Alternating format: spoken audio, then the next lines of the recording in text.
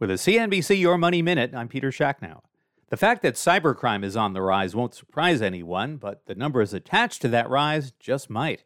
According to research firm Cybersecurity Ventures, cybercrime inflicted $6 trillion in global economic damage last year, and that number is expected to reach $10.5 trillion by 2025.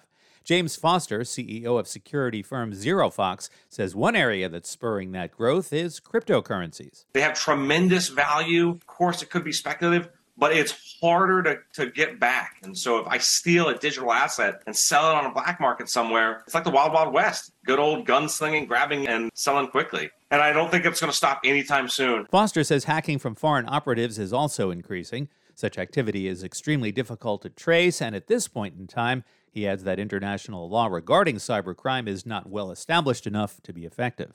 Thank you for listening to your daily CNBC Money Minute, and you can find a lot more at cnbc.com.